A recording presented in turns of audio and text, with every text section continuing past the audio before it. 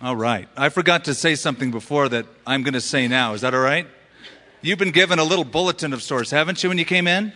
It's kind of a sheet that tells you what we're going through tonight, and there's further resources on it as well, because some of the topics that we deal with, we really can't get into complete detail, but there's web addresses. For instance, some of the websites that are on tonight's sheet deal with infertility, deal with the issue of adoption, and then there's also some upcoming themes that we're going to be going over in our study in 1 Samuel. And you may have questions about those general themes. We invite you to write a question in, and perhaps we'll answer it on one of these Wednesday night studies just to make it more personalized for you. Now, tonight we have some interesting guests on a very touchy subject, the subject of not only why me, Lord, but why me, Lord, especially when it comes to infertility, something that affects lots of people. We have a couple gals who have dealt with it personally. We have a doctor who's an internist at UNMH here locally, and she has dealt personally with the issue of infertility herself. She's treated many patients. We have also with us Billy Coey, who is with Adoption Assistance, and we have Annie Griego. So we have Dr. Dana Fodio, I hope I said that right, Annie Griego, and Billy Coey. Would you please welcome them?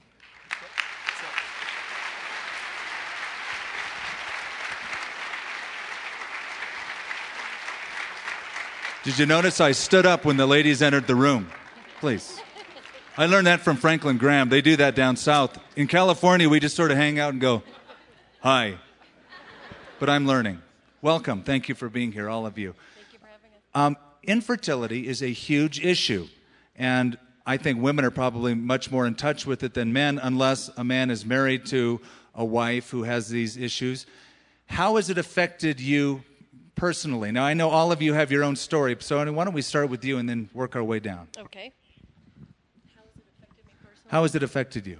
You need to get real close to that mic. There you go. I think the way it's affected me personally is I've always learned here to turn to the Word of God to find the answers to everything that we need. And so I found answers in the Word of God to comfort us and to understand that really we were never promised to have children, if that makes sense, that we're not missing out or we're not being punished, not anything like that. And so I think the strongest thing is that we've learned just to be content in our circumstances and draw closer to the Lord and draw closer to each other. Dana, you're a physician. You're a doctor, and you've dealt professionally with this as well as personally. Could you tell us a little bit about that? Well, actually, I don't treat infertility patients. Sometimes my patients have infertility, so it's a good opportunity to talk with them about the issue. But I went through a lot of infertility procedures. I did IVF 3 times, so I feel like I've kind of done the whole gamut of everything you can do for infertility. So I have a very personal experience in that regard. And Billy, you help people adopt children. That's right. So infertility has a whole different meaning for you, and you have people come in to see you, and what do you tell them? Well, we tell them that there's hope, and that if God closes one door, He opens a window or another door somewhere else. And it is incredible over the 17 years I've been doing this to be able to watch how God puts families together where kids even look like their parents more than some biological children look like their parents. And not that every family it works out that way, but it is incredible to watch what we call the fingerprints of God on adoptions that are things that are far beyond anything we could plan or control in any way. Now, each of you would have something different to say to somebody who would ask you about adoption or infertility. Let's say somebody comes to you and says, I'm really struggling with this issue, Annie. You had endometriosis. That was the problem that you couldn't conceive. Right. So what do you tell someone who's struggling with a painful issue in their own life or with their husband with this? What do you say to them?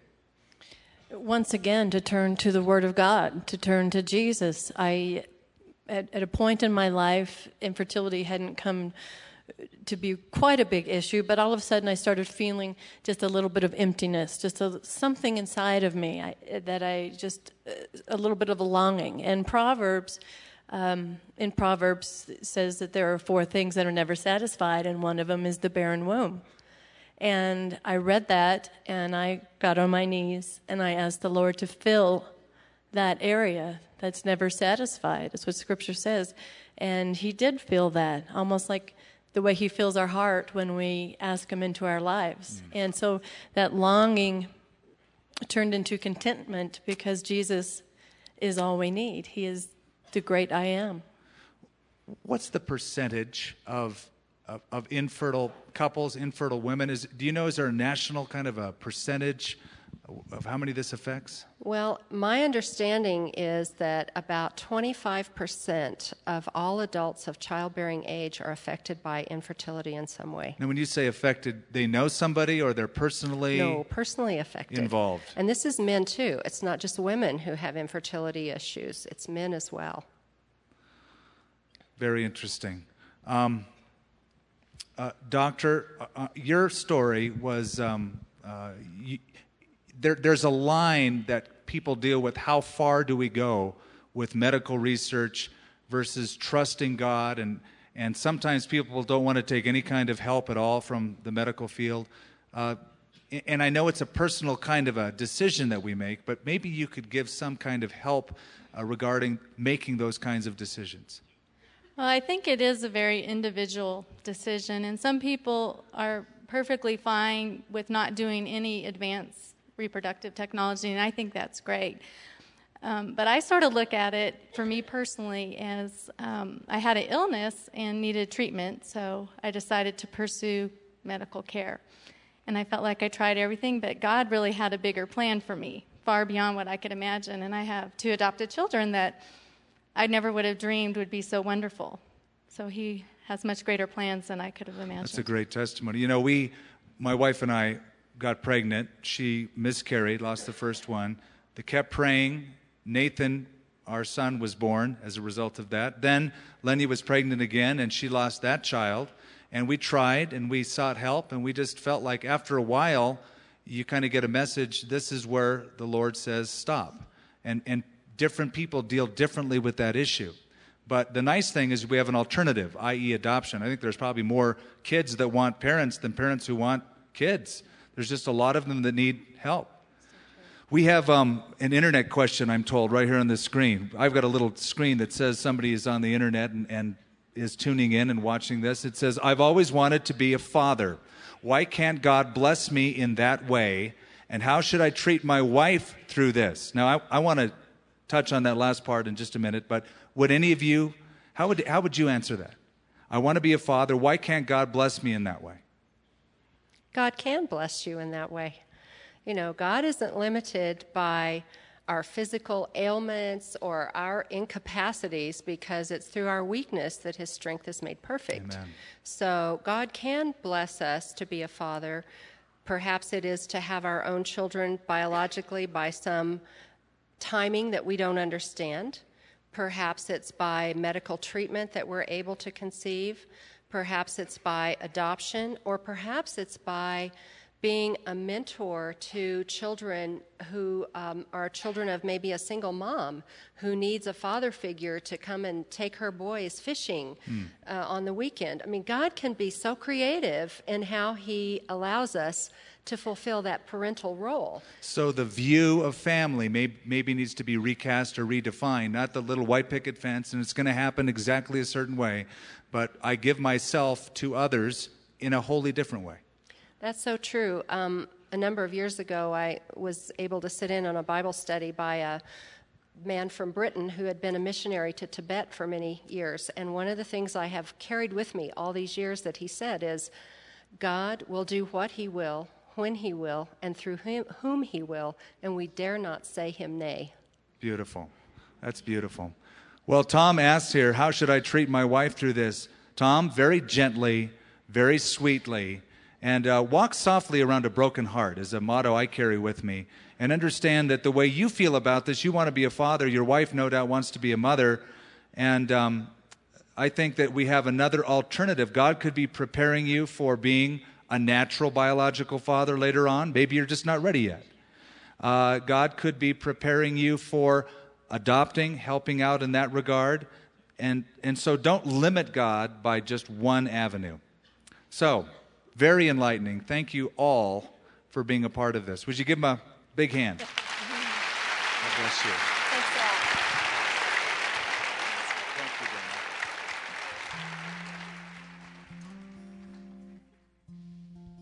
I'd invite you now, if you got a cell phone or a pager or something that makes noise, to turn it off. And why don't you just take just a second and say hi to someone?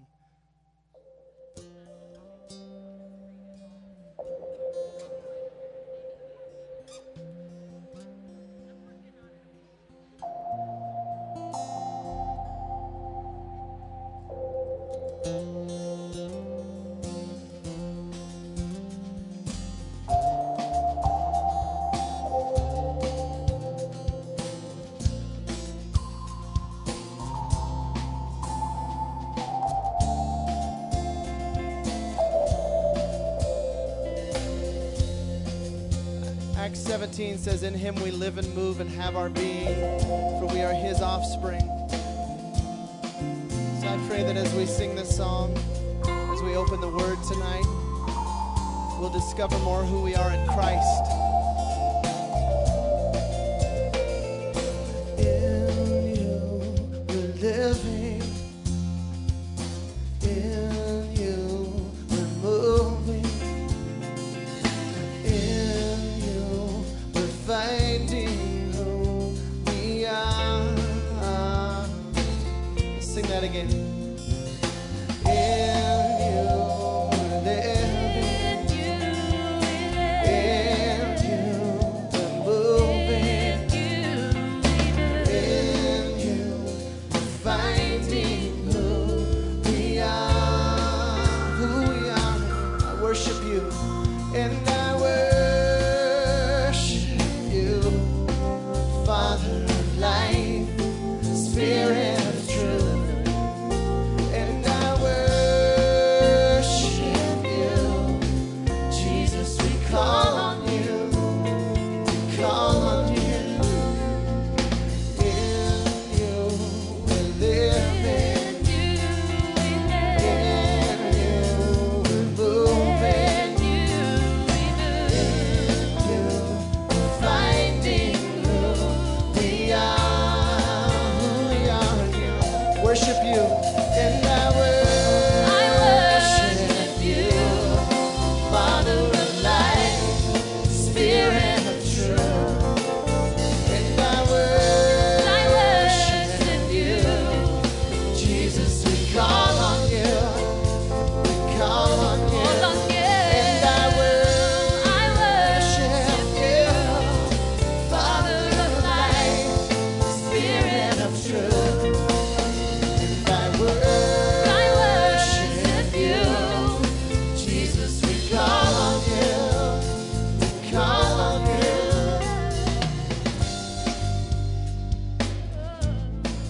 call on Jesus. Make this part your prayer. Ask God to breathe life in you tonight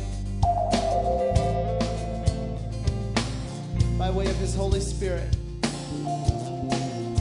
Breathe your life in me. Breathe your life in me. Breathe your life. Breathe your life in me. Breathe your life. Breathe your life in me. I worship you, and I worship you, Father of life, Spirit of truth, and I worship you. Jesus, we call on you. Yes, we call on you. I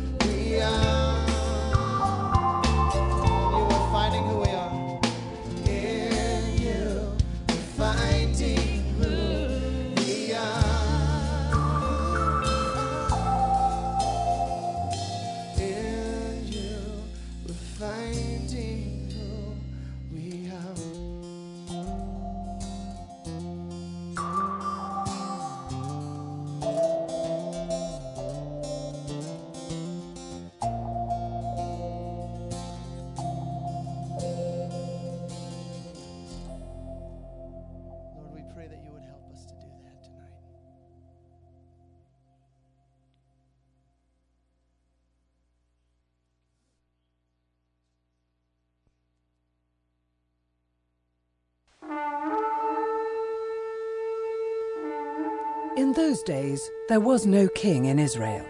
Every man did what was right in his own eyes. This was the stage on which the events in the books of Samuel were played out. Samuel's name means heard by God. The Psalms refer to Samuel, along with Moses and Aaron, as examples of God's faithfulness. Samuel is mentioned 134 times in Scripture. He anointed both Saul and David as kings of Israel, and God used him to assist Israel's growth from a nomadic desert tribe to a centralized monarchy. Though Samuel helped establish the government of Israel, he failed to manage his own home, and thus his sons did not have a close relationship with God. The book of 1 Samuel records the rise and sad decline of Saul, Israel's first king. We are introduced to mega-themes of human royalty and personal loyalty as David emerges from the shadow of Goliath to patiently wait for God's timetable, and the day he would begin his career as Israel's greatest king. Key locations include Ramah, Shiloh, the valley of Elah, Ziklag, and of course Mount Gilboa, where Saul met his tragic end. As the blueprint of 1 Samuel unfolds, we will trace the history of Israel from the days of the judges through its transition from theocracy to human monarchy. The major characters that we will encounter include the prophet Samuel, King Saul, his son Jonathan, Eli, and Hannah, whose empty womb caused her to ask the question, "Why me, Lord?" Note sheets and binders are available for these Wednesday night studies at Calvary. We encourage you to take notes as we experience the book of 1 Samuel, line on line. Cool. Turn in your Bibles to 1 Samuel chapter 1. Let's do that. I forgot to tell you, I brought this book out and I forgot to tell you more about it. That's just like me. You've got the little handout, but if you desire, there are folders in the back to keep all of the notes for all of the Bible studies in line upon line Wednesday nights through the Bible at hand so that you can refer to them. You can write down added information, phone numbers, draw pictures on it, whatever. It's there for you. 1 Samuel chapter 1. Why don't we pray? Lord, thank you once again for your word. And we gather, Lord, to hear what your Spirit would say to us. We've worshiped. We've laid our hearts down before you. And now we want to hear what you have to say to us this evening. We pray, Father, that your word would be clear to us and that our obedience and response would be immediate. We ask it in Jesus' name. Amen. Now, step back with me to 1100 BC, because you're going to see the formation of the nation of Israel. And we start, as you heard, with looking at the figures. The first being Samuel, who's in the lineup of the prophets. He's the first prophet. The book will highlight Samuel the prophet, Saul the first king, and David who will succeed him. So we have the story of a prophet, a politician, and a poet, really. That's what David was. He was the shepherd king, and all of them influenced the nation. All of them had flaws. All of them were growing. All of them influenced each other, and God used their unique personalities blended together to form this nation. Before we jump in, think of the people who have influenced you in your life. I'm sure that you can think of one or two or three. And as you think about them, think about what it was exactly that caused that influence. Was it their stamina, their commitment, their dedication? Was it their love for the spouse that they had? Was it their commitment to Christ? Was it a certain capability that they had? And as you think about who influenced you, then follow that up by the question, whom are you influencing? Where are you leaving your footprints? When the book is written, the legacy of your life goes down, and it's all over with, what will be said of you? And that's a great question, especially to open up this book with, because we see how Saul started well, finished poorly. David started well, had some problems, ended pretty well. And even Samuel started well, could have had a better finish, but probably better than Saul finished. It's not just the story of great men. It's also the story of great women. You know, somebody once said that when God wants to do a great work, he'll get a hold of a man. But when God wants to do an especially great work, he'll get a hold of a woman. And we find that here. We're introduced to a woman who was infertile, whom God raised up to birth the first prophet to bring revival to a nation. If you look further back in the Bible, when God wanted to redeem Israel from the hand of Egypt in bondage, God raised up a woman named Jochebed, who was a godly woman who lived by faith and shoved little baby Moses. By the way, our cameraman up here, right over here, his name is Moses. Isn't that interesting? So this is the Mo-Cam right here. When God wanted to preserve a nation in Persia, God raised up Esther, a godly woman. And the Gospels begin with the faith and the dedication of a woman named Mary.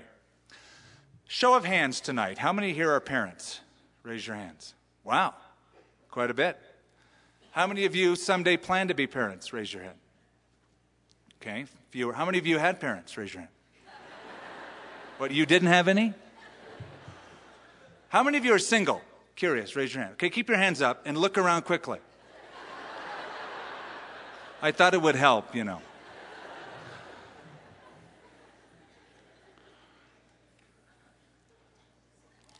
Verse 1.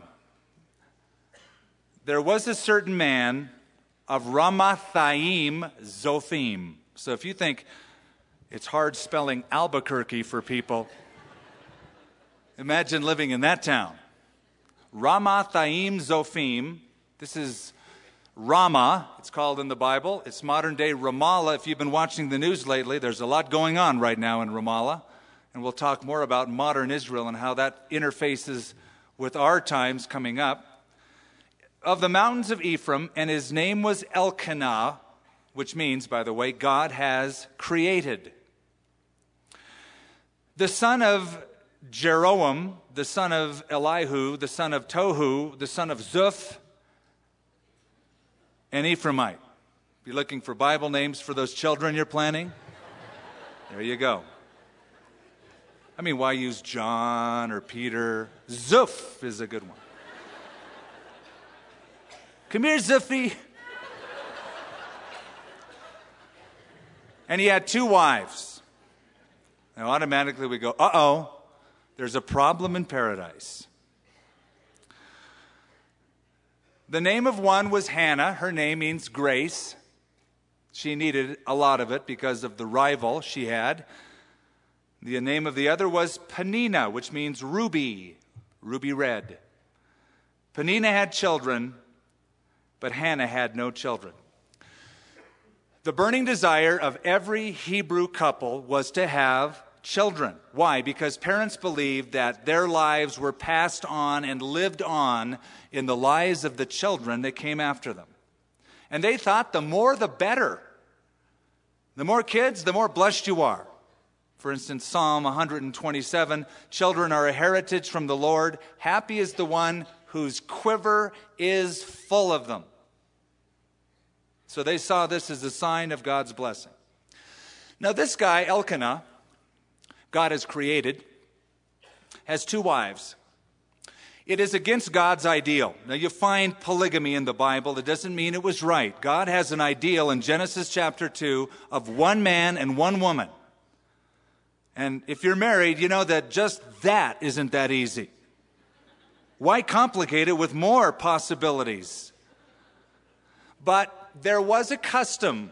It was allowed, though it was not God's original or highest intention. And that was if, for some reason, the wife you married could not produce children, it was Semitic culture and customs to marry another woman to bear children so that your family and your tribe would perpetuate in the land. But being childless was a stigma. Some people thought they were actually cursed by God. Now, we know better from a biblical perspective today, but that was the mindset back then. Many of them were plagued with superstition. Even Jacob, Genesis chapter 29, he had a couple wives, as well as a couple others on the side, the servants or the concubines of these gals. And one of his wives, named Leah, as soon as she conceived and had a child, she said, "The Lord has surely taken away," listen to this, "my affliction." Childlessness was seen then as an affliction. Well, when she conceived, then the other wife, Rachel, got very put out, wanted to have kids, and she said to her husband, "Give me children or else I'll die." She was serious about it. Of course, he had the right answer. He said, "What, am I in the place of God that I can open up your womb and give you a child?" But it was a stigma. In fact, the rabbis had a list of people they said were excommunicated from heaven. Number 1 on the list, a Jewish man that has no wife. Number 2 on the list, a Jewish man who has a wife but no child. In fact, in some cases, though again, this isn't according to God's mandate, but in some circles, barrenness was a grounds for divorce. And it was worse for Hannah because there was this other gal, Ruby, Peninnah, who had not one child, not two children, but seemingly lots of them. In fact, look at verse 3. This man went up from his city yearly to worship and sacrifice to the Lord of hosts in Shiloh. Also, the 2 sons of Eli, Hophni and Phinehas, remember their names, you'll see them again. The priests of the Lord were there. And whenever the time came for Elkanah to make an offering, he would give portions to Peninnah his wife and to all, notice that word, all her sons and daughters. But to Hannah, he would give a double portion. For he loved Hannah, although the Lord had closed her womb. Now watch what happens. And her rival also provoked her severely to make her miserable, because the Lord had closed her womb. So it was, year by year, she went up to the house of the Lord, that she provoked her. Therefore she wept and did not eat. So not only did this gal, Hannah, have to live with the stigma of not being able to bear children because it says the Lord closed her womb, but she had competition. She had a gal in the house who was very fertile and made that fact known a lot. So just try to put yourself in her sandals for a moment. Imagine what it's like to cook family meals with the other gal and all her children, to go on family outings, even to go to church, and the stigma that would be placed upon you. Now, the worst thing is when they would go on their yearly trek northward to Shiloh, about 20 miles north of Jerusalem. That is where the tabernacle stood at that time. The tabernacle was the place that was kept in central Israel for the worship of God. And they would go up there typically 3 times a year. This yearly feast was probably the Feast of Tabernacles, which took place around September, October. They would go up to offer a sacrifice, and this is how it would work. The animal was given to the priest, the blood was shed, the sacrifice was made, a portion of the animal was given back to the family would roast it, and the family was commanded to eat that meat with joy and rejoicing before the Lord. Well, for Hannah, there was no joy, because there was this Peninnah chick who would rub it in. God bless me and didn't bless you. I have children and you don't. And all she could do is eat the bread of sorrows. It says she wept and she did not eat. Now, in looking at Hannah, you get a little bit of insight into what it's like for women who face this issue of infertility. It affects millions of Americans, as we heard tonight in some of the statistics. I heard an estimate that said 1 in 6 couples deal with this issue, which would mean that's a conservative estimate, because one figure we heard tonight was 25%. That would be at least 16 out of 100 couples. So hundreds of people right here, right now, have dealt with this issue. It's touched us. Now, it doesn't seem that way if you're not one of them. And here's why. You come to church And if you have a child or you go to the children's ministry, you walk by the nursery, you think, man, that nursery's packed full of babies. There's a lot of kids that go to this church. Well, that's true, but there's a problem. None of those babies belong to those couples that we just mentioned. And that's where the pain comes in. Because girls, sometimes guys, mostly girls, dream of their futures. You know, guys think, yeah, I'm going to grow up and have a really cool car. Fast. Girls grow up and they think about the husband they're going to marry, the children they're going to have. They play house, they play mother. All of those dreams shattered when they find out, well, you can't have children.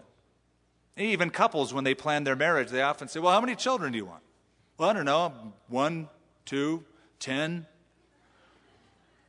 But to have those plans not come to fruition. And it gets worse because some will go to the doctors. And they'll try certain things. Then they'll come to the church and they'll get prayed over and anointed with oil. And some people will even, hallelujah, yay, and try to heal them of it instantly. And when it doesn't work, the feeling is worse. And imagine what it's like for that gal, that couple, every time there's a baby dedication. Imagine what it feels like every Mother's Day. That sense of alienation and isolation. That's why it's important, as I said a little while ago, walk softly around a broken heart. Don't slap them on the back. Don't worry about it, sis. No, try to enter in there to that pain and pray with them and love them. Now, I want to tread lightly on this because there's feelings attached to it, but here it plainly says, as in other portions of Scripture, that the Lord closed her womb. And to balance all of the truth of the Scripture out in a quick fashion, childbearing is part of the sovereignty of God. It is part of His sovereign nature. Now, honestly, I don't know why the Lord opens up one womb and closes another. I don't know that. I don't know why there's millions of pregnant teenagers who didn't want to get pregnant and millions of people who try to get pregnant and don't. But I do know this. I've learned this through other situations. Life doesn't come in neatly designed packages that you have designed. Life can throw you a curve sometimes, and you can end up saying, why me, God? Why me, Lord? But I also know that if you are unable to bear, it doesn't mean that you're cursed. It just means that God is opening your life to other blessings. And I can tell you a few of them. Number one, it could be that you're not ready yet. And God is preparing you. Some people wait 6 months, some people wait 16 years. Number two, it could be that God is preparing you to be an adoptive parent, a big brother, a big sister, to bring somebody who's looking for an adoptive parent into your home. And as we mentioned before, there's probably more children wanting parents than parents wanting children. That'd be another good question to ask, by the way. Why is it so expensive to adopt? We should pray that some of those costs will go down as lawyers are a little more lenient and merciful, perhaps. But there's another reason. Perhaps God wants you to be available for something else in His kingdom, another work in His kingdom that you wouldn't be able to be available for if you were to be a full-time parent of several children. So God has His plan for your life. Look at verse 8. Then Elkanah, her husband, said to her, Hannah, why do you weep? Why do you not eat? Why is your heart grieved? Am I not better to you than 10 sons?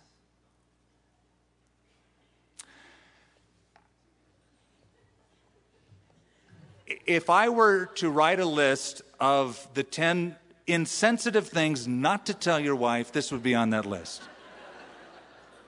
Honey, you're not the issue. You're a great guy. But that's really not the issue here. Hey, don't worry about it. You got me. Yeah? So Hannah arose after they had finished eating and drinking in Shiloh. Now Eli the priest was sitting on the seat of the doorpost of the tabernacle of the Lord. And And she was in bitterness of soul and prayed to the Lord and wept in anguish. And she made a vow and said, O Lord of hosts, if you will indeed look on the affliction of your maidservant and remember me, and not forget your maidservant, but will give your maidservant a male child, then I will give him to the Lord all the days of his life, and no razor shall come upon his head. Now, a note to those of us who are parents already. Notice that Hannah wanted what many parents, what many people are willing to leave, and that is a family. More than anything else, she wanted to identify herself within the home, not apart from the home. I'm not getting down on people who work outside the home, but notice she wants what a lot of people are willing to leave. Family, children. She saw her children not as an inconvenience, not as a burden financially, but as a blessing from God. Our nation needs women like Hannah who cry out to the Lord, Lord, make me a mother, even if that means an adoptive mother. We need that. We need stability in our homes. And one is a godly mother who will trust the Lord and seek the Lord for that, along with her husband. I heard a story about a British couple. They were Christians. He was a factory worker, had sort of a grunt job working around a bunch of rough and tough characters who always mocked his Christian faith. But he would tell his buddies, I'm praying that we have a child. Oh, you're praying for a child. Well, I can tell you how to have a child, and it's not through prayer, buddy, and all that kind of stuff. He came to work one day and announced, God is answering our prayers. My wife's pregnant. She's going to have a child. Oh, they mocked him once again. 9 months later, the child was delivered. But the child had Down syndrome. Their heart was broken. Here they had prayed, here they had trusted. Their expectation was on the Lord. They cried out. They told their non-Christian friends that God answered their prayers, and now they have a child with Down syndrome. Now he knew that the guys at the factory were going to get all over his case for this. So he said, Lord, give me wisdom on how to share this. He went to work and he shared it, and he got his share of ridicule. The guys at the factory said something like, so God gave you this child, huh? You've been praying for it. God gave you this baby, and you're glad?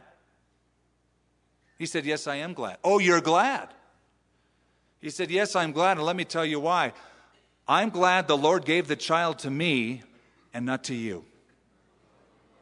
And you know what? I am too.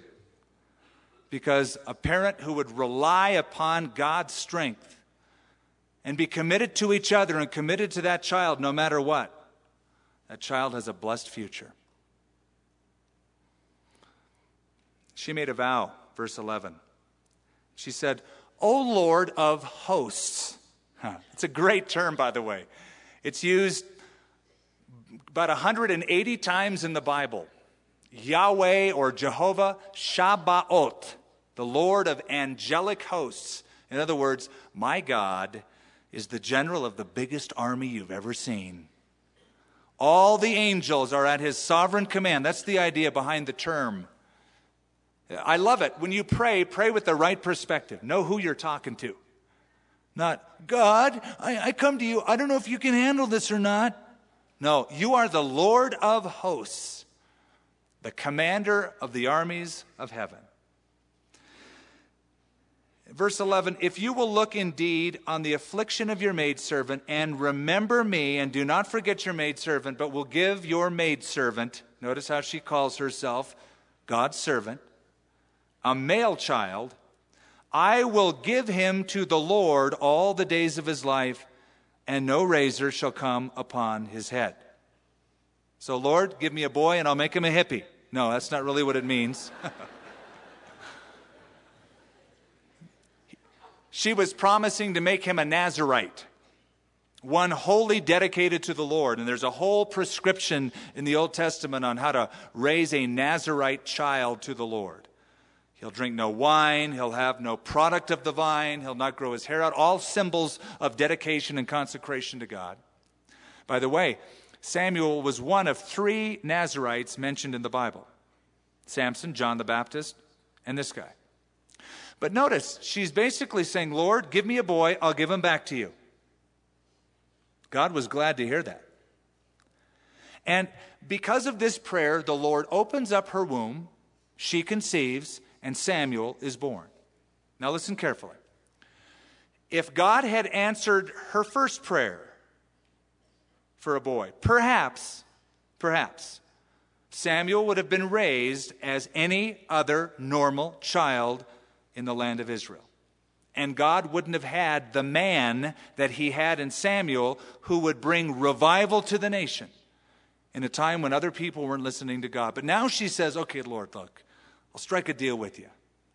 You give me that child, and that child is yours. He will serve you all the days of his. I'll give him back to you in full-time service. So God used her barrenness to get her in line with his purposes.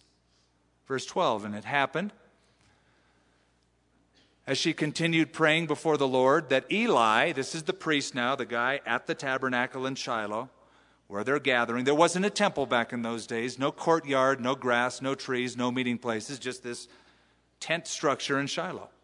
No real place to congregate, so she comes close to the door of it. And she's praying before the Lord. Eli watched her mouth. Now Hannah spoke in her heart, only her lips moved. Her voice was not heard. Therefore Eli thought she was drunk. So Eli said to her, how long will you be drunk? Put away your wine from you. Boy, it shows you how degenerate Israel had become. This is right after the book of Judges, when every man did what was right in his own eyes. In a place where you would think this is unthinkable to have an alcoholic, the tabernacle. The priest thinks, here's another drunk. Now, as odd as that might sound, once you read about this guy's sons, Hophni and Phinehas, you'll go, oh, I get it. No wonder he thought that, because they weren't any better. They were officiating as priests, but they themselves were corrupt. But have you ever stopped to think? Imagine how you must look to an unbeliever. Think of an unbeliever coming in, never come to a church service, and they come in and they watch you. You might have your hands raised, and they go, what are they doing? This is odd. I know this because the first time I walked into a church service and I heard true worship and people with their hands raised, I thought, they're weird. I even thought, they might be on something. I was just unfamiliar with true worship. Eli has been professionally in the ministry for a long time. He could be very out of touch. And Hannah, he accuses her of being drunk. And Hannah answered and said, no, my Lord. No, she said very soberly, excuse me. No, my Lord, I am a woman of sorrowful spirit. I have drunk neither wine nor intoxicating drink, but have poured out my soul before the Lord. Beautiful answer. As I look at the life of Hannah, I see a couple of things. Number one, here's a gal rightly related to her God. She is a woman of prayer. When she was hurting, she prayed. When she prayed and it wasn't answered, she kept praying. Every year, she kept praying. Notice how she describes her prayer. She said, I have poured out my soul before the Lord. There's a great description of prayer. Deep, heartfelt, spontaneous expression. Many people say, well, I don't know how to pray. Well, do you know how to talk? Do you know how to express pain, sorrow, anguish, what you're feeling? Yeah, then you know how to pray. Not that that's all prayer is. Prayer is much more than that. But it's pouring out your heart before the Lord. Tell him your wants, your hurts, your needs. Psalm 55, the psalmist says, cast your burden upon the Lord. In line with this, not only does this gal pray spontaneously to the Lord, deep, heartfelt prayers, but if you look at chapter 2, the first portion of it, she writes her own worship song. Here's a spiritual gal. This is more than now I lay me down to sleep stuff. This gal has learned how to communicate with God. What a great heritage then Samuel had, wouldn't you say? A praying mother. Abraham Lincoln once said, "No one is poor who has a godly mother." So I would say young Samuel was very rich. Something else, not only was she rightly related with her God, she was rightly related to her husband. Now there's just a couple of things that we skipped over, and I want you to notice back in verse 5. This man knew that his wife was hurt because she was infertile. And he loved her. And it says he gave her a double portion of the food of the sacrifice, as if to compensate. Okay, maybe he was insensitive by saying, better than 10 sons, right? But still, here's a guy who knew what was going on, and because of his love, in his own way, tried to reach out by giving a double portion. Then look at verse 8. He asked the question, why do you weep? Why don't you eat? Why is your heart grieved? Now, you might say, well, that's not a very sensitive thing to say. I'll tell you what, back in those days, a lot of guys would have just said, get over it. He didn't do that. At least he went after her. He questioned her. And I think a happy marriage is when a husband and a wife will seek to build each other up, not tear each other down. And I think this was the kind of a guy that was doing that for her. By the way, parents, the greatest single gift, I believe, that you can give your children is to love each other. Husbands, if you love your wife deeply, that's the greatest legacy you can leave your child. Women, if you love your husband deeply, your kids have tentacles, man. They can hear and see all that stuff. And there's a sense of security that is built into a child when that child knows mom and dad love each other. There's no question, there's no doubt. And through thick and thin, this couple was together.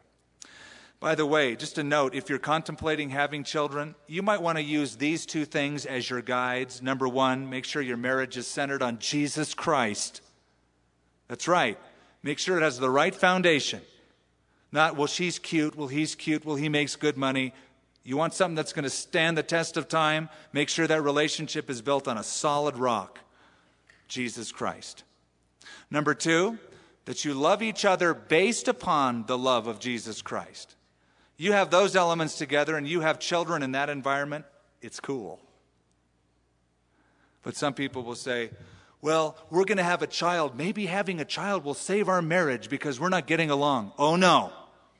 Wrong motivation. Or somebody else will say, well, you know, our parents are pressuring us. They really want to be grandparents. Hang up the phone on them more often.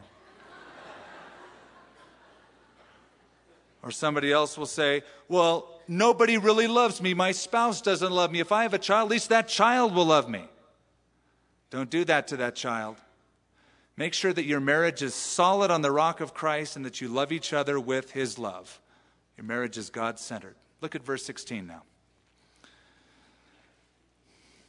Do not consider, she continues to Eli, your maidservant a wicked woman. For out of the abundance of my complaint and grief I have spoken until now. Then Eli answered and said, go in peace, and the God of Israel grant your petition which you have asked of him. Then she said, let your maidservant find favor in your sight. So the woman went her way and ate, and her face was no longer sad. It is interesting to me, and I have tested this. When you do pour out your soul honestly to God, you let everything off of your heart, you leave it with him, that there is a lifting of the countenance. Fervent prayer brings those feelings of peace.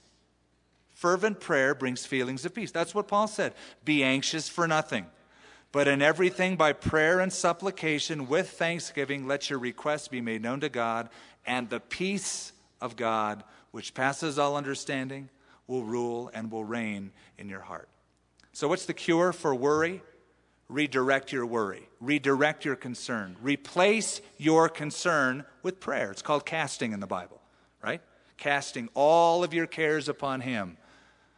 Peter tells us, 1 Peter chapter 5, verse 7, Casting all your cares upon the Lord because he cares for you. Have you noticed that the very first thing we should try, prayer, is usually the last thing we do? Do you hear people talk about prayer that way? There's nothing left to do but pray. What is that? That should be the first recourse. Something happened. Let's pray right now. Instead of the last thing. I think if it would become the first thing, it wouldn't be a last resort. And sometimes we think, well, right now this is a little matter. It's a little issue. I just bring the big issues before God. God's busy. He's God. He's like running the universe. You know, if you would cast the little stuff on the Lord, it probably wouldn't become big stuff.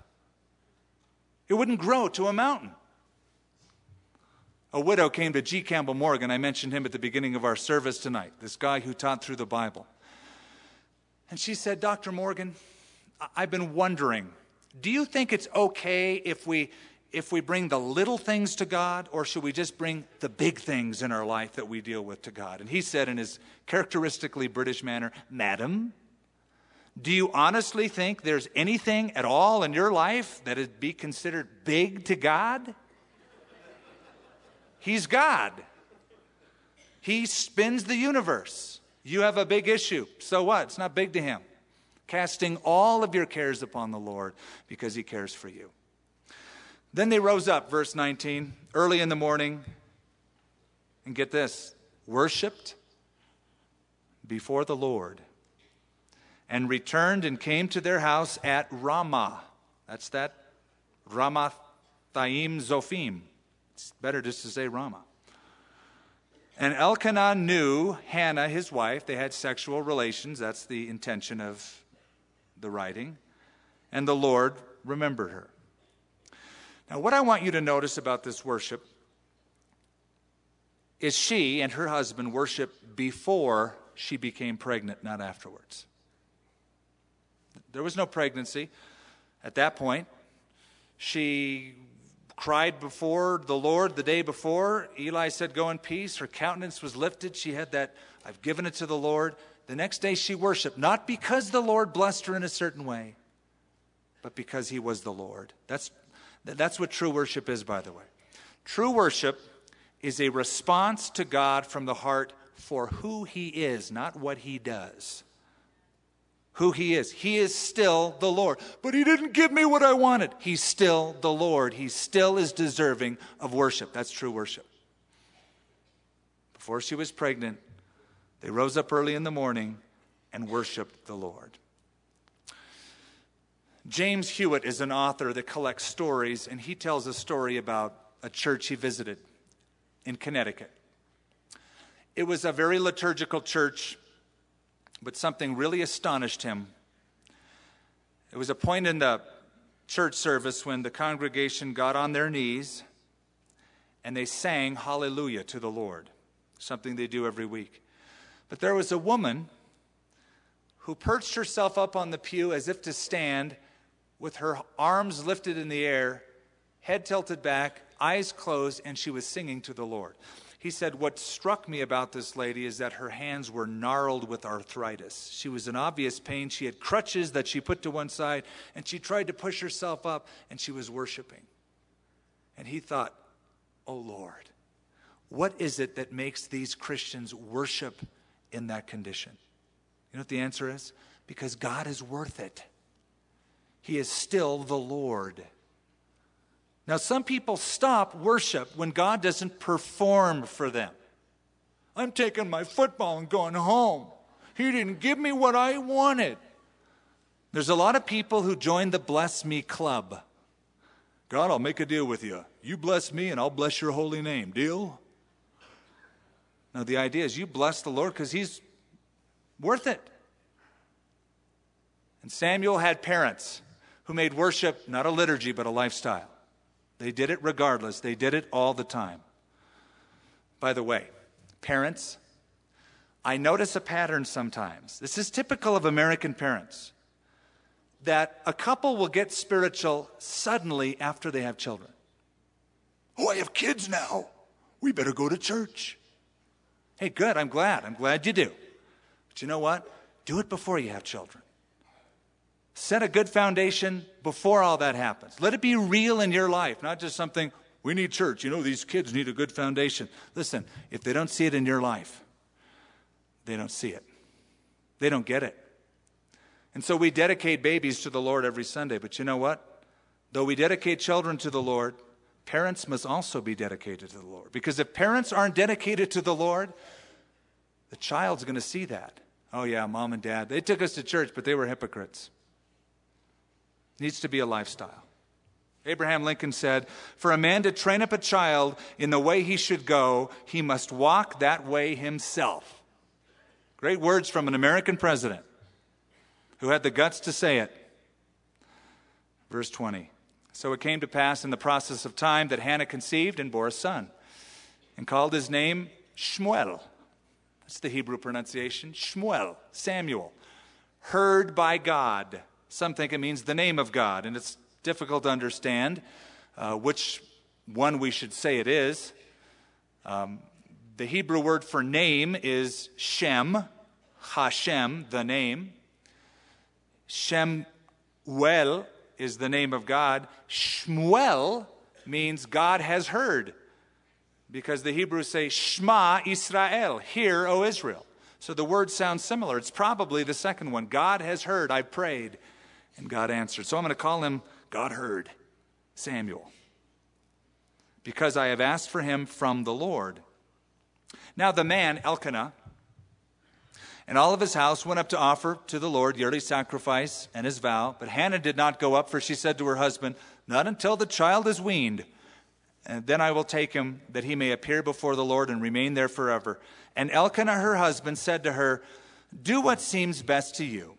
Wait until you have weaned him. Only let the Lord establish his word. So the woman stayed and nursed her son until she had weaned him. Now typically, when a child was born, mom stayed home for 7 days. If it was a boy. If it was a girl, she stayed home 14 days.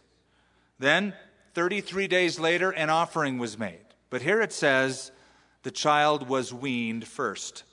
That's a long time. It's between 3 and 5 years. Probably closer to 5 years. Kids were breastfed for a longer time back then. And the weaning, the word wean in Hebrew means to deal fully with a child, and has the idea of instruction as well. And so the mom was instructing this child from an early age to follow the Lord. Dealt fully with.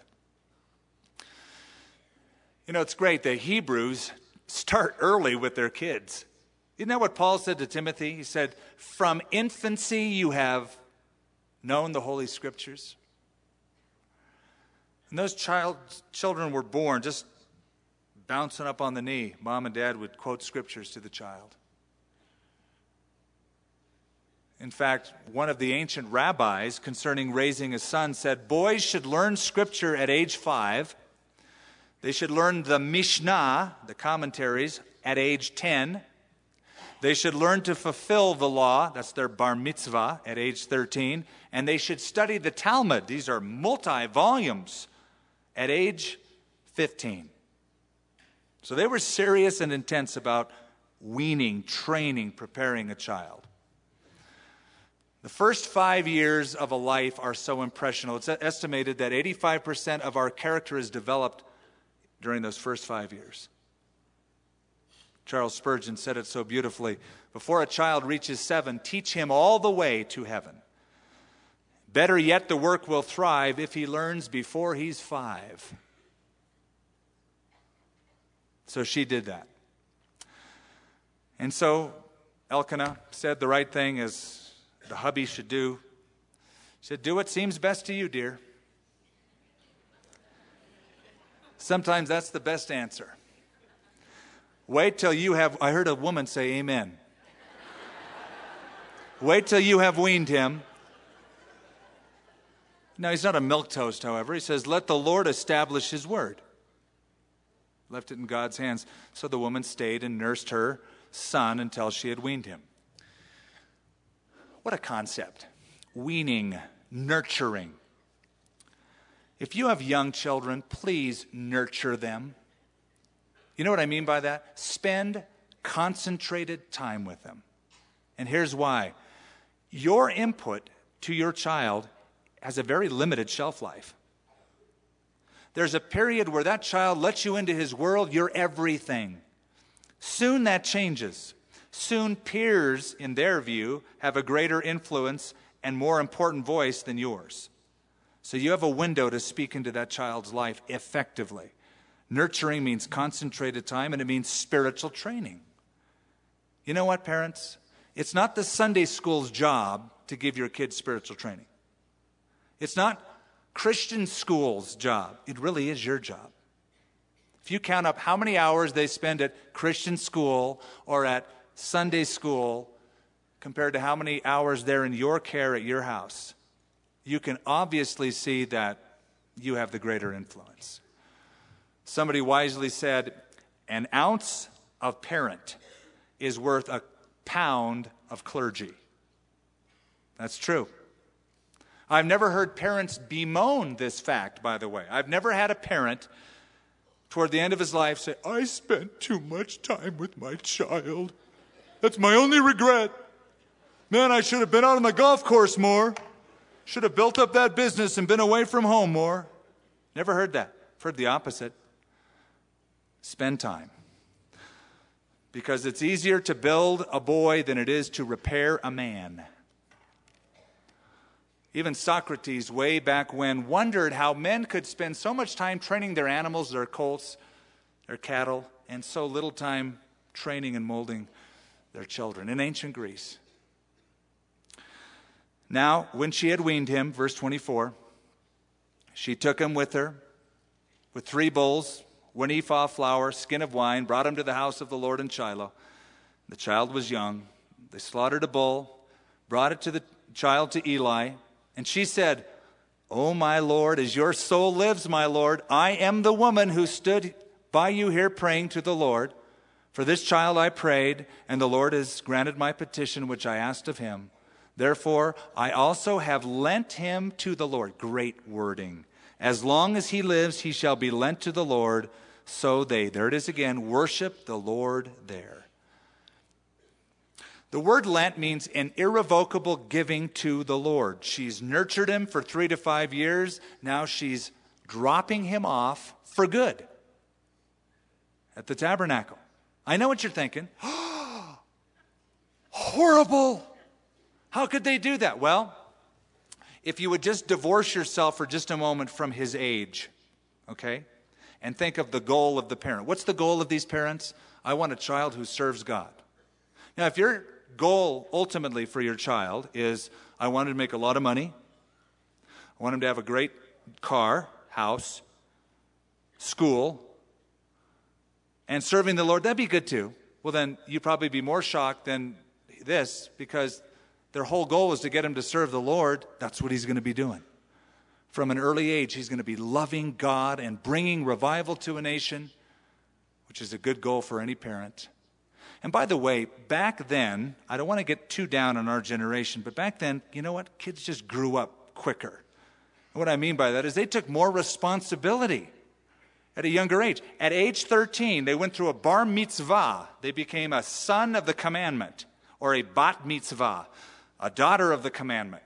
And they were considered at that age an adult member of the Jewish community. Responsibility was laid on their shoulders. They were grown up. It was a rite of passage.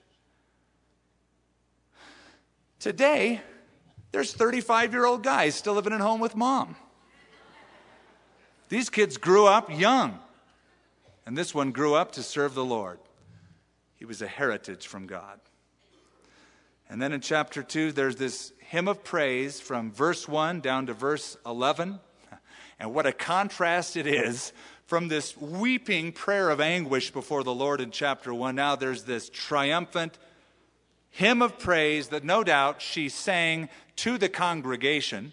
It was probably a public testimony that she gave to the congregation at the tabernacle of Shiloh. And Hannah prayed and said, my heart rejoices in the Lord. My horn is exalted. That's figurative. She didn't actually have horns growing out. It meant authority.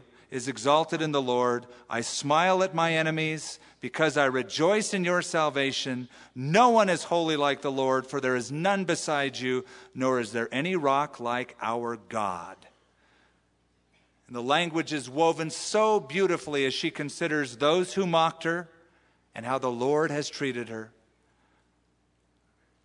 Look at verse 7. The Lord makes poor and makes rich. He brings low and he lifts up. He raises the poor from the dust. He lifts the beggar from the ash heap to set them among the princes. In other words, God can reverse human circumstances. God can make the poor rich. He can make the rich poor. He can take the humble and make them exalted. He can take the proud, like Peninnah, and bring her down. God is able. He will guard the feet of his saints, verse 9, but the wicked shall be silent in darkness, for by strength no man shall prevail. The adversaries of the Lord shall be broken in pieces. From heaven he will thunder against them. The Lord will judge the ends of the earth. He will give strength to his king and exalt the horn of his anointed. Then Elkanah went to his house at Ramah, but the child ministered to the Lord before Eli the priest. Hannah, a woman whose only claim to fame is that she, for a period of time, was infertile, and she cried out to God, and she became a birth mother, a mother who gave a child to the nation of Israel to be a leader. Now, she began by saying, "Why me, Lord? Why am I so bitter? Why am I so unblessed?" But in effect, she ends up by saying, "Why me, Lord? Why am I so blessed?" Her perspective has changed. Can I just say something to moms as we close? Moms, my hat goes off to you. And I don't even have a hat, so that's like a miracle in and of itself. But I have the highest regard for the role of a mother in our society. And you know what? It's time that men sing the praises of these women who have to put up with us and raise our children. So let's close in prayer. Heavenly Father, we thank you for the role that each of us has in your plan and your kingdom. And we pray, Father, especially for those who are asking this question, why me, Lord? Why has this happened in my life? That we would see that you have a plan that isn't like that package we've designed in our own hearts. You have a creative way of making us a blessing and using us.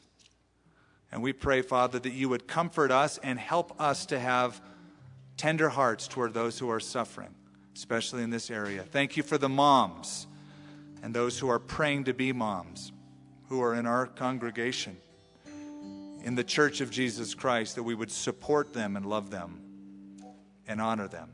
In Jesus' name, amen. In Jesus' name, amen. In Jesus' name, amen. In Jesus' name, amen. In Jesus' name, amen. In Jesus' name, amen. In Jesus' name, amen. In Jesus' name.